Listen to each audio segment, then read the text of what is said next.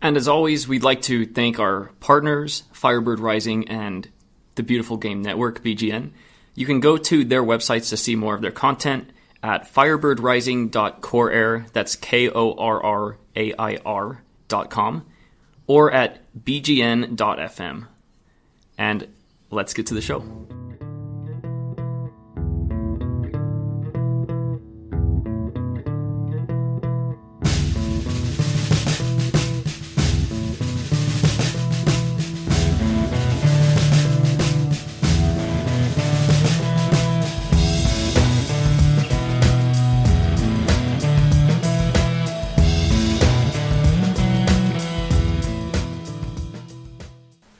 Hello and welcome to the Rising as One podcast. This is Dominic Kearns here with Matt Trainer and Jeff Wendt. And the streak is over! After 22 games, Phoenix Rising shuts the opposition out for a full 90 minutes. It wasn't without drama, but the streak is over at last. Jeff, tell us about how it went down. Yep, let's get into Friday's match at Reno. Interesting to come out in a 3-5-2 formation, as was explained to us by the Phoenix Rising media staff, with Dia, Wakasa, and Peter Ramage in the back, and then moving Vasquez up into the midfield, which I thought was quite interesting. The other interesting thing was seeing Bravo and SWP on the bench to start. But we'll talk about them later on as we get into the second half, which I thought was interesting too. So, but right out the gates, Phoenix Rising got right into it right off the bat. Nice cross by AJ Gray in the 3rd minute, getting it to Drogba in space, but he just misses it wide. It's nice to see it. Nice to see an early run by the boys get out there and put some early pressure on Reno. A lot of times we've been seeing the team kind of sit back and kind of assess things in the first few minutes of most of these matches, but it was nice to see them get out on the front foot early and get that early attempt. 3 minutes later, Reno tries to strike right back. Dane Kelly, of course, the main cog for Reno, tries to take a shot on short distance. Cohen makes a nice save there. We get into the 9th minute. Antoine Hoppenot made a nice pass to Kasipli. Dia failed to close, which kind of concerned me because of the formation. Him and Cohen come out to meet Kasipli as he's trying to chip. He chips it, but he chips it over Cohen as well as chipping it over the net. Thankfully, crisis averted there. Nice corner on the 10th minute. Blair Gavin takes a nice corner right onto the head of Peter Ramage. Just misses just wide. It was a nice attempt by Peter Ramage. First time in a while we've seen a good corner executed by Phoenix Rising. We've seen a lot of balls that just kind of get in the middle and get knocked away, but this one was nice to see for a change that actually we're able to get something good on net. So then Phoenix Rising comes right back the next minute. Jason Johnson gets a shot on goal. Nice save by Matt Bersano. Drogba gets a ball wide in the 14th to AJ Gray. Gray gets a soft shot off. Bersano, easy save. We get into the 23rd minute. Dane Kelly gets another shot on goal. It's blocked by Ramage, but Cohen makes the grab off the rebound from Ramage. In the 26th minute, Richard gets a shot from the left-hand side. It's saved by Cohen. That's one of the situations where I talked about earlier with you guys on the before we started the podcast, where I felt that we didn't have that guy on the left-hand side that was really closing out, and Richard made a couple of shots from that left-hand side in the first half, which really kind of concerned me that we were giving him too much space to be able to do those things, and we can talk about that as we move on.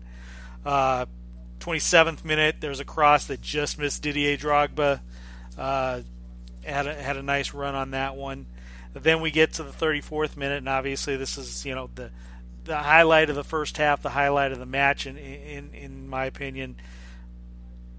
Iffy penalty call on Cody Wakasa. Granted, he didn't get there. He wasn't at the spot. Do I think it was a penalty? No, not really. Hoppenot, I thought, went down a little easily on the play. But then again, here again, we talk about Cody Wakasa, and we talk about whether it's Victor Vasquez or whether it was Amadou Dia at times on the left, where they just find themselves out of position and having to make a play at the last second in order to do that. Forces the penalty. Dane Kelly's going to step up and take the penalty. But this time Josh Cohen remembers from the last time he took the penalty where he likes to go. Decides to go low left on Josh Cohen, but what does Cohen do? He makes the diving save. Peter Ramage knocks the ball out for a corner.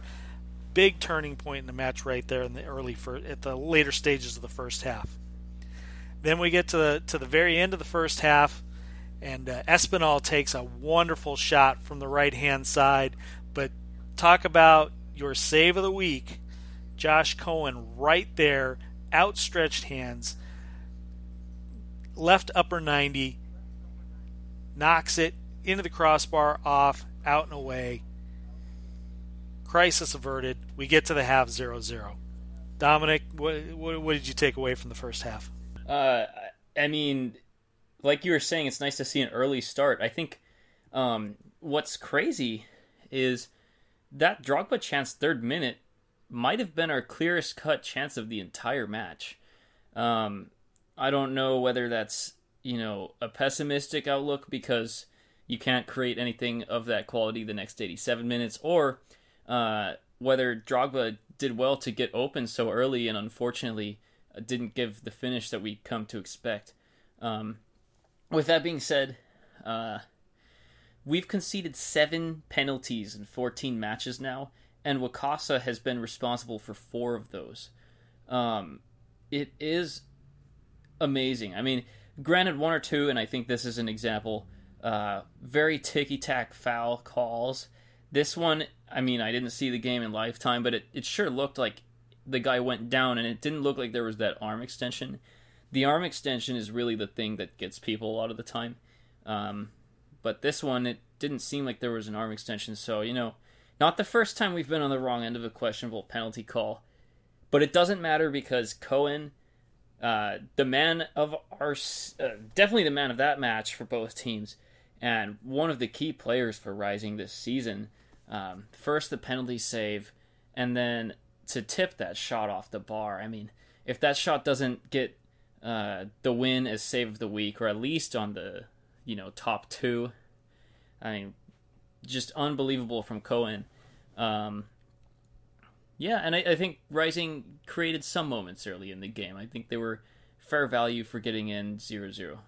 Dominic summed it up pretty well there. I mean, all I really have to add here is that Cohen was the highlight of the first half. Yeah, I agree. The penalty against Wakaso was pretty soft, and you could see Hopnot throughout the game. He was taken down pretty easily, so he was just trying to create those 3 penalties. But yeah, just Cohen came up big, gets that penalty, and then even Wakaso was able to clear that rebound out, which I thought was a nice little trying to save himself there for getting us into that situation.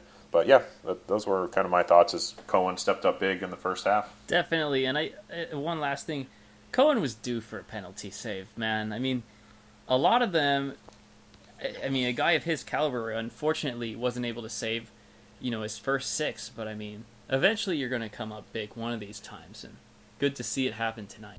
That it was.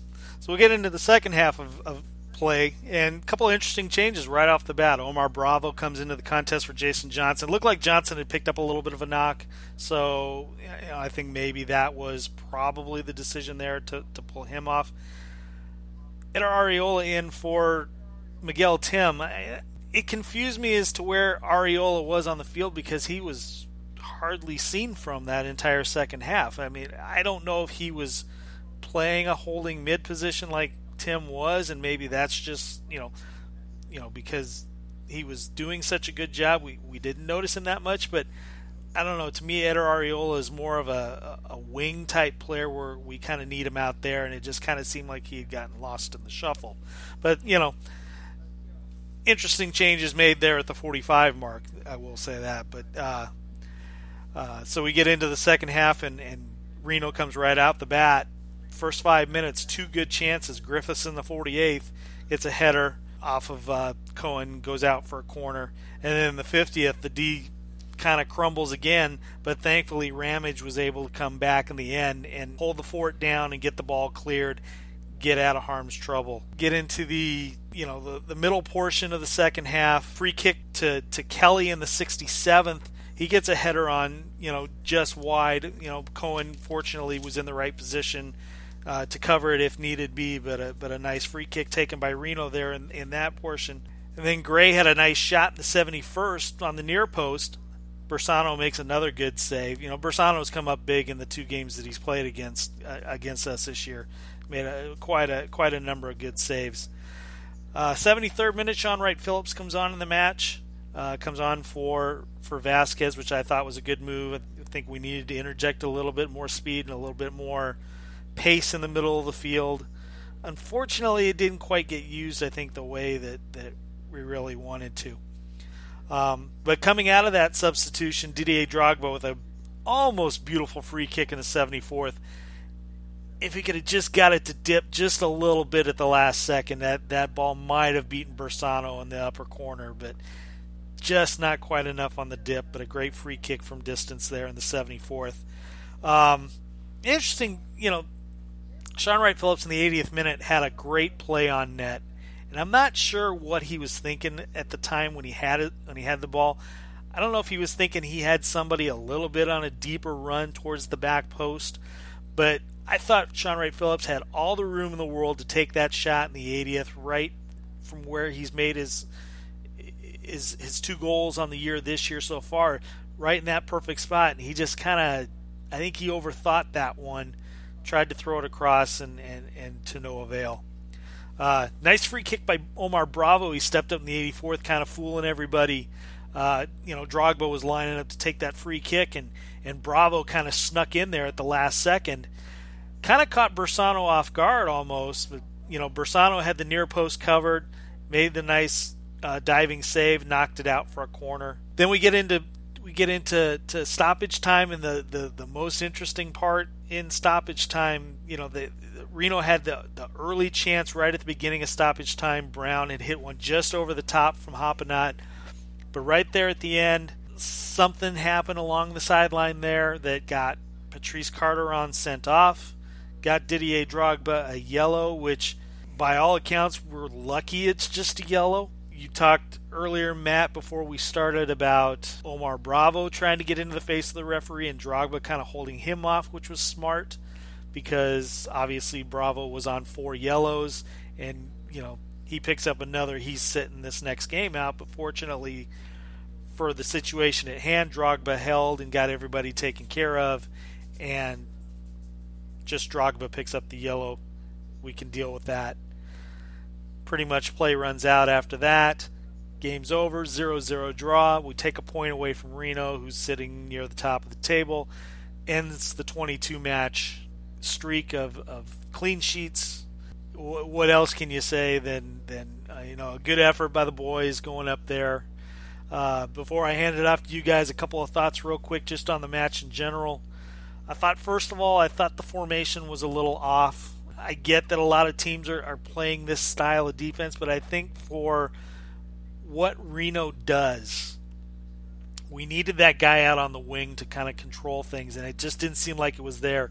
Even though Amadou Diou was on the left, he seemed like he was staying more in the middle than he was playing out on the left. I think he felt that Vasquez was the guy that was going to handle the left, but it's not the way it kind of worked out. I thought we gave him too much room on the wings to be able to do things that they needed to do. We did do a lot of clearing, which I think is a major improvement with this club. We're clearing the ball a lot better under Patrice Carteron than we have in other weeks. So that I am impressed with, and that I am happy with. Can't really complain too much about the substitutions. I thought they did an okay job. Bravo came out and did okay in his minutes. Like I said earlier, we really didn't see a whole lot from Eder Arreola, but I thought he played well in his time. SWP, for 20-plus minutes, did a good job in what he did. So, all in all, a good effort getting a point out of Reno. So, I'll hand it off to you guys for comments on the second half and what you thought overall. So I thought we did a pretty good job considering how the last matchup resulted. Dane Kelly is second in goals in the league. He has the most shots with 58 so far this season. Last time he played here in May, I believe he picked up a hat trick against us. So to be able to kind of keep him under control was a big benefit. Cohen was the man of the game. I mean, he came up big for us so often. He was able to, predict where Dane Kelly was going with that penalty kick, blocking Espinal in the 44th minute, pushing that ball into the bar. It was huge. Josh Cohen was, a big factor in Friday night's game. And then we kind of talked about it already with the little bit of chippiness going on there in stoppage time. Great awareness by Drogba to push Bravo away. Critical for the team, so we don't want him to get a card, for dissent for his 5th time. That's probably going to come up here in the next few weeks, I'm guessing. Not completely out of the clear there. Yeah, and just to add maybe a couple other things, I remember last week we were pretty frustrated that Coach Carteron did not bring any subs in until the 73rd minute when it was 108 degrees at kickoff. Maybe he's listening to our podcast or something, because he made 2 very proactive subs. He even brought Areola on, and we were saying last week, bring Areola on. You're right that he did not get too involved in the action, Jeff. But one moment that didn't quite make it in that second half summary that I think is worth mentioning, 87th minute, Drogba got a really nice ball into Watson. His shot got blocked, but it popped right to Areola, who's inside the box, center of the box, with a great chance if he could control that and put it in. He had a real opportunity, and instead he just, he totally fluffed it. Didn't really have much of a chance. But he does get into those spots, and, all it takes is one moment. I'm a huge fan of bringing Areola in, even though he didn't quite have as many highlight reel moments as in weeks past. He still almost came through with that one spark, just with those fresh legs getting into the right spot. So I was pretty happy with that. And generally speaking, I think the 0-0 is a very fair result. If you look at the shots and shots on target, Reno had slightly more shots and shots on target, but both teams had double-digit shots, and neither team was very accurate with their shots. Both teams were below 40% on target, so, that's kind of to be expected when it's a 0-0. Unfortunately, you can't quite get the moment of quality, but really good game, and then that was really bizarre at the end, what happened in those last few minutes. With Have we even got an explanation for why Carteron was sent off? No, we never did get an explanation on that, and it'll be interesting to check with the Phoenix Rising staff the next couple of days to find out exactly what happened. But obviously, with him being sent off, that will mean that Rick Schantz will most likely be leading the team next week when they travel to Orange County. So, well, and another note about that play, I saw people on Twitter and Facebook complaining because it looked like a Reno player had pushed Drogba first. He gets no yellow card, and so of course Drogba's going to be upset. That was one of the complaints I'd seen, but I don't know your guys' thoughts on that.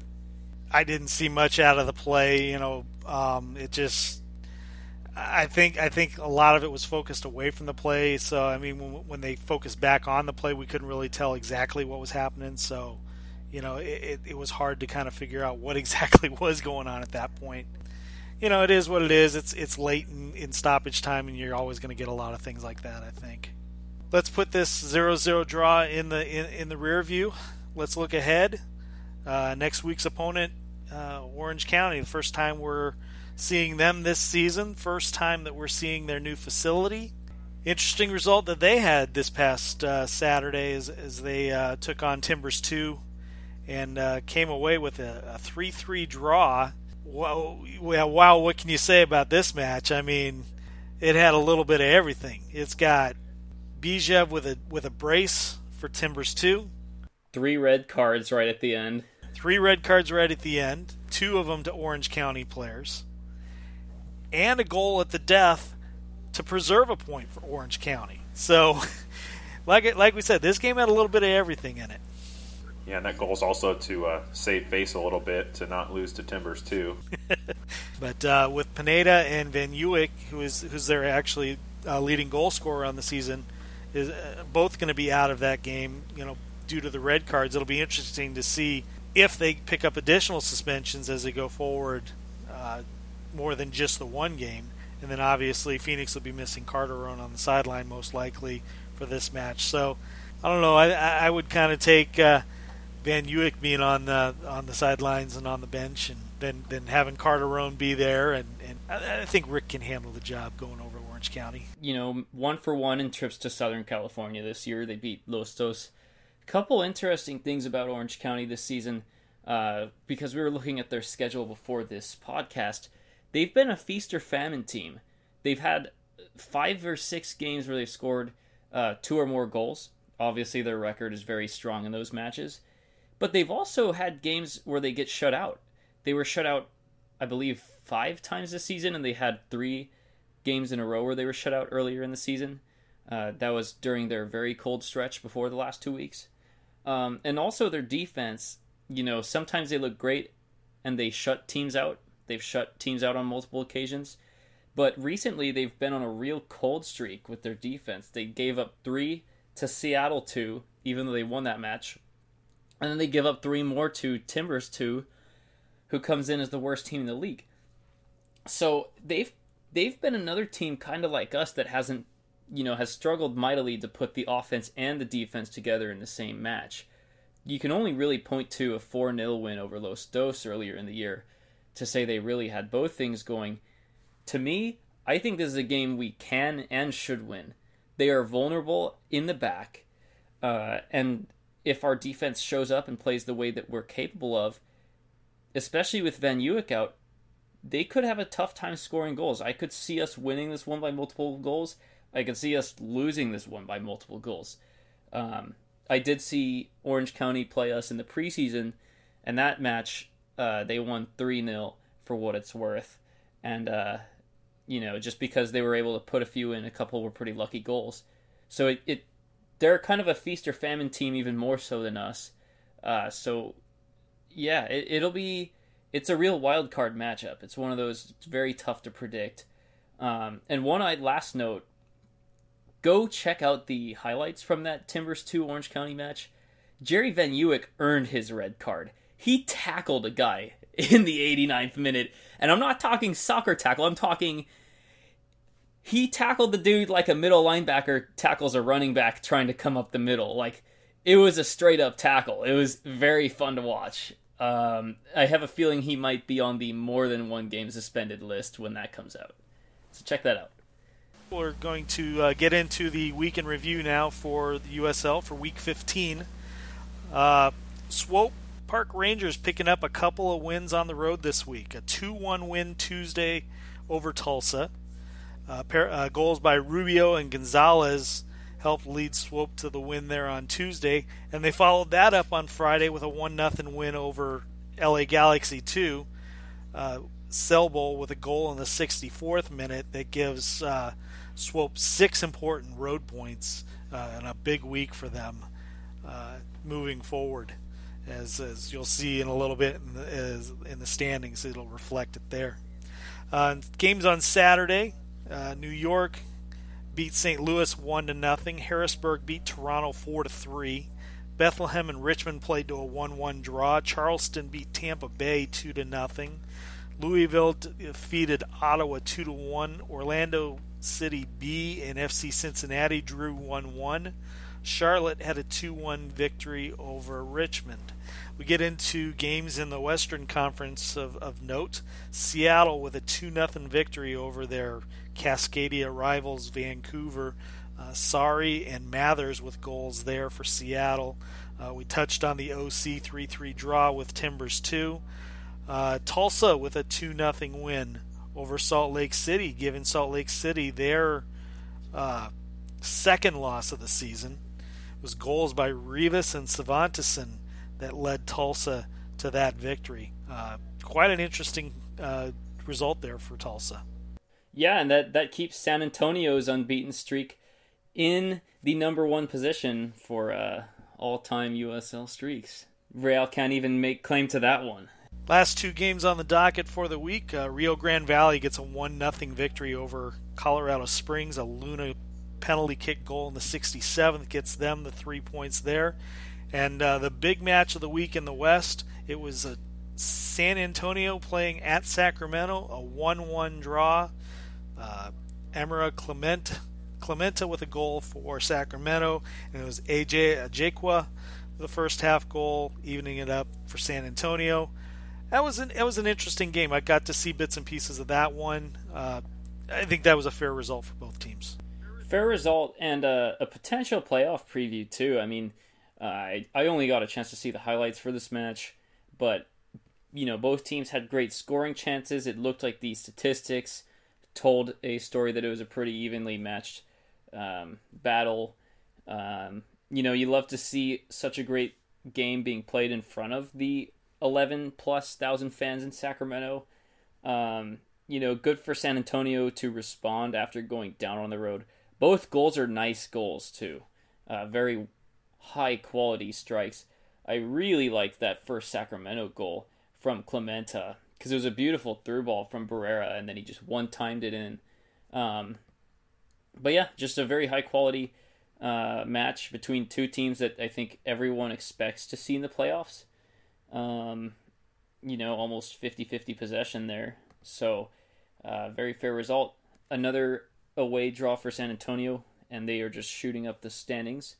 But Sacramento is looking much better than they looked in their cold stretch in April. So, good. I mean, if you're a Republic fan, you're pretty happy with how they've been performing, including in that match. Yeah, I think the fans are breathing a little bit more of a sigh of relief now as their recent run of games has kind of shown, even though they did have the loss, earlier in the week in the U.S. Open Cup. I think their run of play has been much better as of late, and they're starting to fit where they belong, in the Western Conference table. So we get to the Western Conference standings as we hit the end of Week 15 here. It's RSL at the top, 12-2-1 for 37 points. San Antonio is in second, 10-1-5 with 35 points.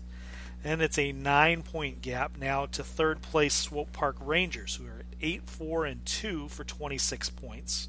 Sacramento has vaulted up into fourth, 7-6-4 for 25 points. In fifth is Seattle at 7-7-2 for 23 points. In sixth is Colorado Springs, 6-6-5 for 23 points. In seventh is Reno, 6-4-4 off the draw, 22 points. And holding the eighth spot currently in the playoffs is Rio Grande Valley, 6-6-2 for 20 points. Then it's down to ninth for Tulsa, 6-8-0 for 18 points. Oklahoma City is in 10th, 5-6-3 for 18 points, with a -3 goal differential. Then it's Phoenix in 11th, 5-5-3, 18 points with a -4 goal differential. Vancouver's in 12th, 4-8-3 for 15 points. Orange County is in 13th, 4-4-2. Again, 10 games played versus what everybody's at 14 and above. 14 points for Orange County there in their 10 matches. LA Galaxy 2 is in 14th, 3-10-2 with 11 points. And at the bottom, Portland Timbers 2 with the draw, 1-13-2 now on the season for 5 points. And that's your USL look for this week. We get into our next section of the program where we talk about goings on not only around the league but around Major League Soccer expansion. Interesting result this week in the U.S. Open Cup. FC Cincinnati takes down MLS Chicago Fire. Matt, you had a real good look at this match. Why don't you talk about what you saw? Probably one of the best matches I've watched in a while. The man of the game is Mitch Hildebrandt. He came up big so many times, it was unbelievable. And this was just such a back and forth match. Chicago controlled possession 70% to 30%, but FC Cincinnati was able to step up defensively many, many times. The big thing here was that this match was scheduled for ESPN2, and it ended up getting pushed up to ESPN. So how cool is that to have a USL Division II match hosting an MLS team on ESPN? They set the second in record for the U.S. Open Cup attendance at FC Cincinnati at 32,287. Place was packed and they were just amped up. So I thought FC Cincinnati played really well. You have a a team who is sixth in the second division in the Eastern Conference, going up against one of the more high-powered MLS teams, who I believe is second or third for goals scored, and to hold them to nothing and to go into penalty kicks was awesome. And then again, Mitch Hildebrandt came up big there. He just executed perfectly. He was on a whole different level that night. I don't know. I felt that FC Cincinnati probably should have won the match and not even have went into extra time. There was a goal by Jimmy McLaughlin that was called back for being offside. He could have been called either way. To me, it looks like he was just barely onside. But yeah, it was awesome to watch, and there was a lot of hype there too about the Cincinnati's push for MLS based on this match. You know, how they can draw the crowd, the atmosphere. Even the commentators on ESPN were talking about how, you know, they really hope not to push a team like this that has such a following and not include them in the MLS expansion. And then I believe that's where our friend Dominic here made a tweet including Phoenix Rising and FC Cincinnati going into MLS together. And they both responded, so that was fun. Did you guys get a chance to watch this match, or at least see the highlights? I hope you did, and I'll try to find the link. Mitch Hildebrandt in penalty kicks, because, man, that was awesome. You know, I picked up the match somewhere around, I want to say the 75th, 80th minute, so I kind of picked it up later than what you had caught it. But even in the 40 minutes that I watched plus penalty kicks, I mean, Hildebrandt was just standing on his head, save after save. I mean, he even had a save on Schweinsteiger there late in stoppage time in the extra time period. That unbelievable. I mean, 9 times out of 10, Schweinsteiger's putting that ball in the back of the net, and for Hildebrandt to do what he did, just an unbelievable save. And then to come up big, you know, I thought the greatest thing, you know, when they went down to the referees, you know, for the coin, you know, showing the coin toss. FC Cincinnati wins the coin toss to choose the end. And, of course, Mitch Hildebrandt is the smartest guy in the world and says, let's take him and put him in front of our supporters. And then he wins the second coin toss to decide whether to go first or second. You know, but, I mean, how cool is that to just be able to be in front of your supporters, you know, the guys that are behind you 100%, and to be able to do what he did. You know, and now it, like you said earlier, sets up a Division II Super Bowl of sorts in the quarterfinals as FC Cincinnati will travel down to Miami to play Miami FC in the U.S. Open Cup quarterfinals. Yeah, it'll be a battle for the one true second division. That didn't work out too well for us in the Open Cup, but maybe Cincinnati will ride the lightning and get another big shutout win. That's another fun match from the Open Cup. Miami against Atlanta United. And Miami had a great game-winning goal in stoppage time to win 3-2 on a breakaway. I mean, you don't have 32,000 fans going nuts, but it was still a very high-quality game and a very fun finish to give Miami the win. So,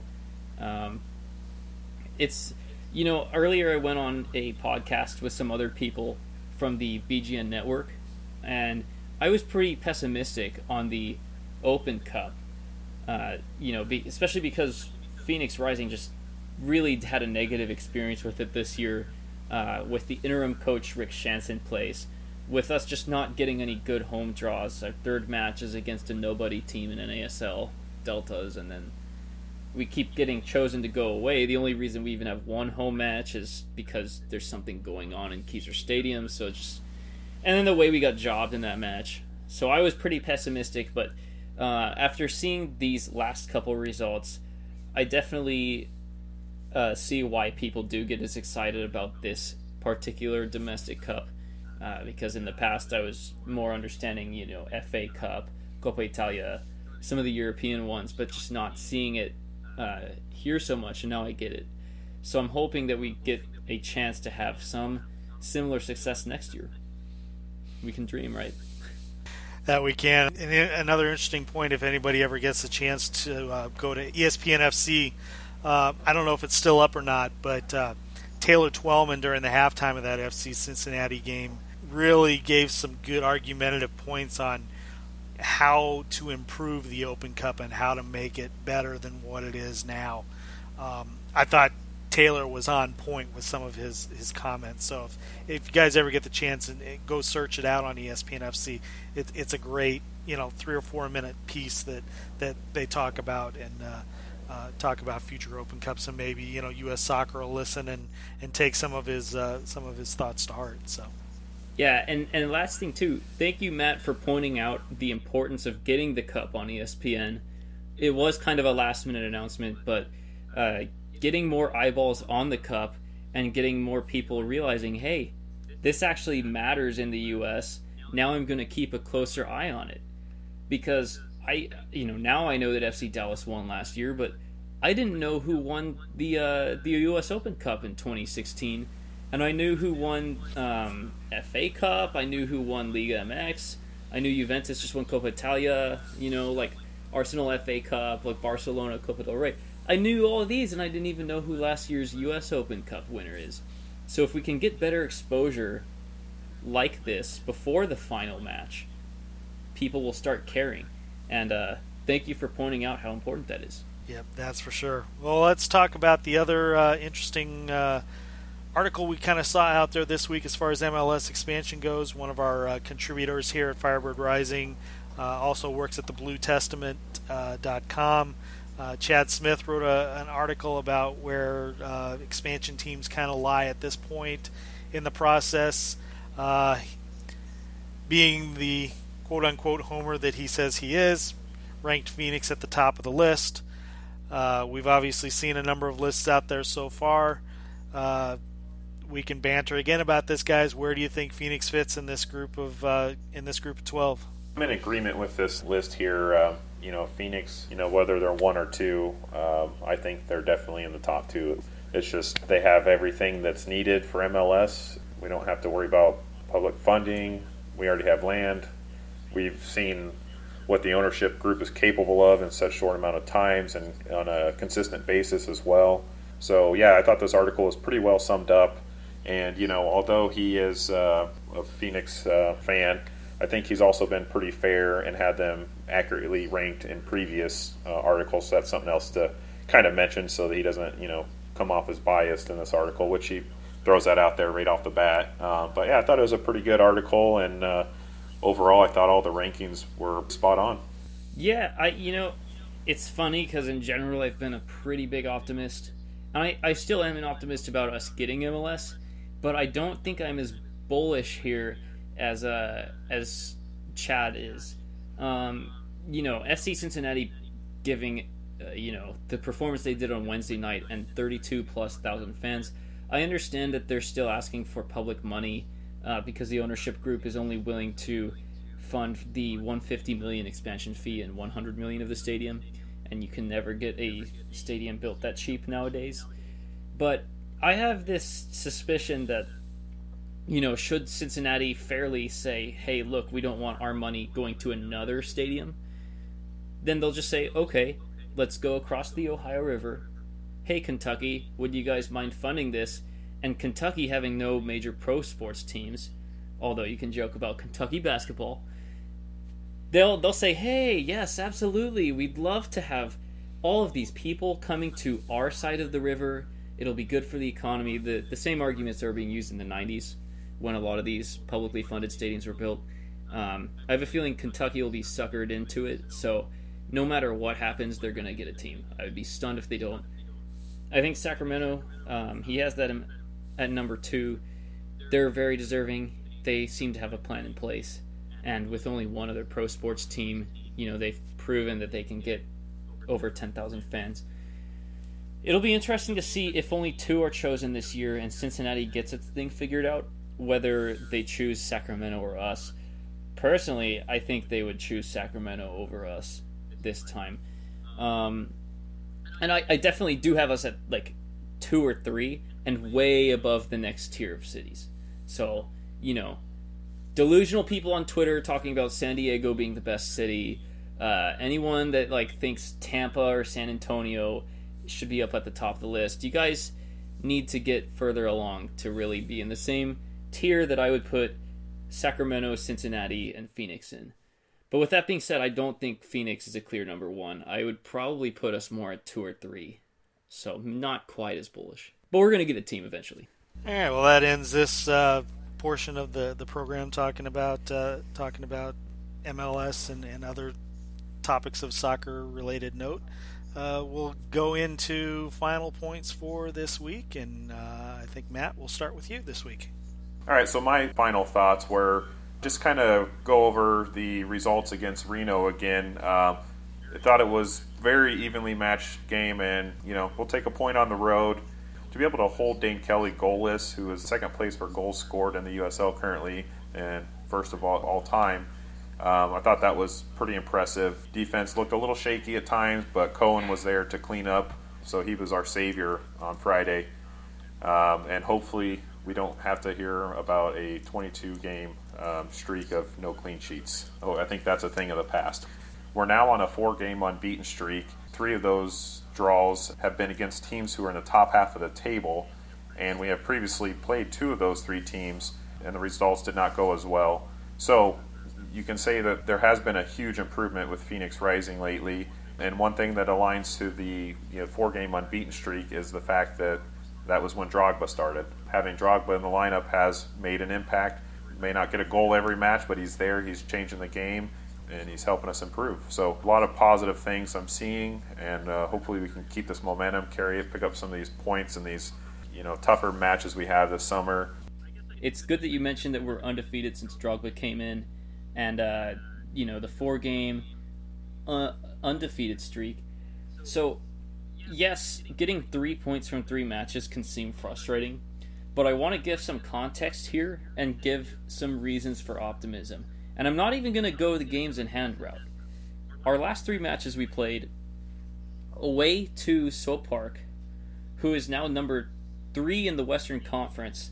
As mentioned, they won 2 away matches this week. They've been looking really good in the last couple months, and really we were the only blip in their radar of late. Then we get the Monarchs at home, and yes, it's a 1-1 draw, and maybe it loses some of its luster now that they lose away to Tulsa. But that's still a really great result. They came in on a 9-game winning streak, not even unbeaten streak, a winning streak. So to get a point there, and very, very, very close to getting 3 points there, that's another step in the right direction.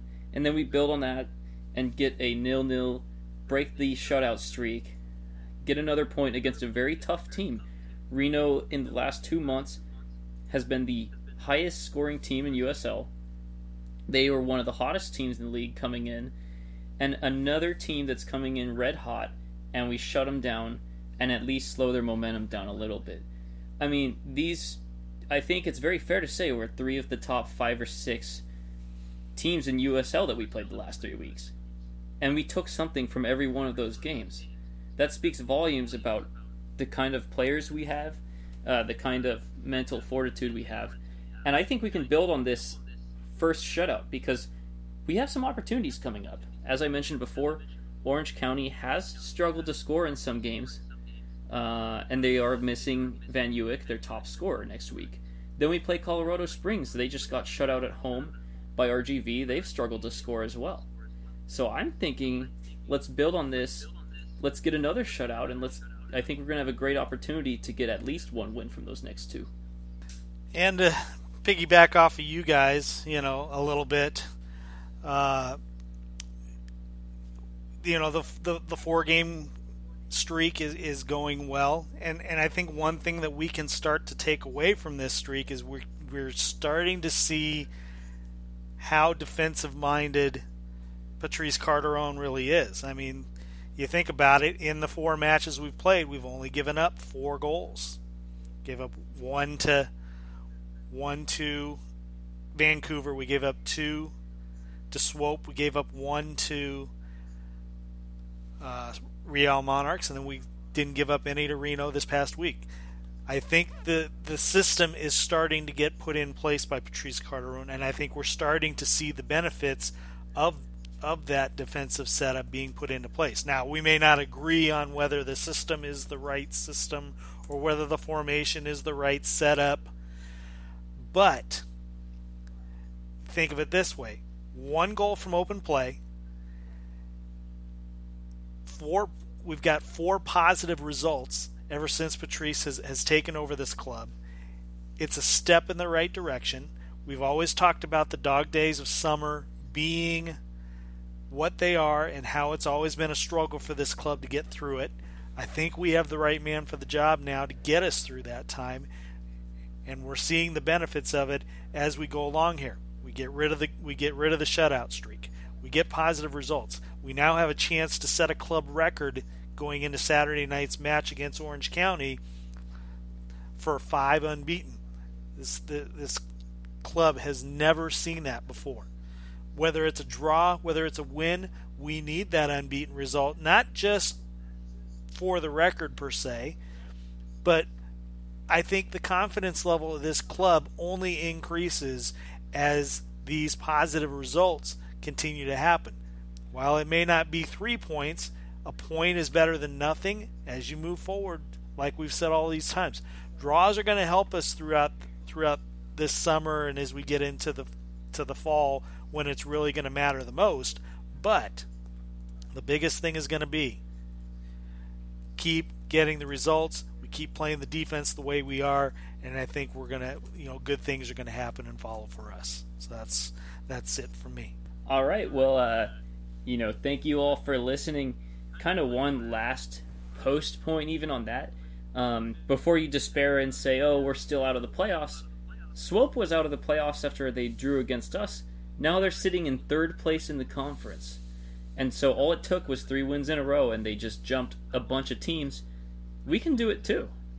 Once we get some easier opponents, because we just played 3 of the top, in my estimation, 3 of the top 4 or 5 teams in the conference got something from all of those matches. And that should tell you something that we can compete in the playoffs. But I won't go on too much further there. Thank you all for listening. We hope you enjoyed this episode. We will be back next Sunday following the away match at Orange County. Be sure to give us some feedback and ratings too on the iTunes store. We have a couple of decent ones, but it's been a few months since we've gotten any. And we know that a couple people have been listening in the last few months. So if anyone could give us some feedback, even if it's negative feedback, we would really appreciate it. But thank you for listening, and this will do it for the episode.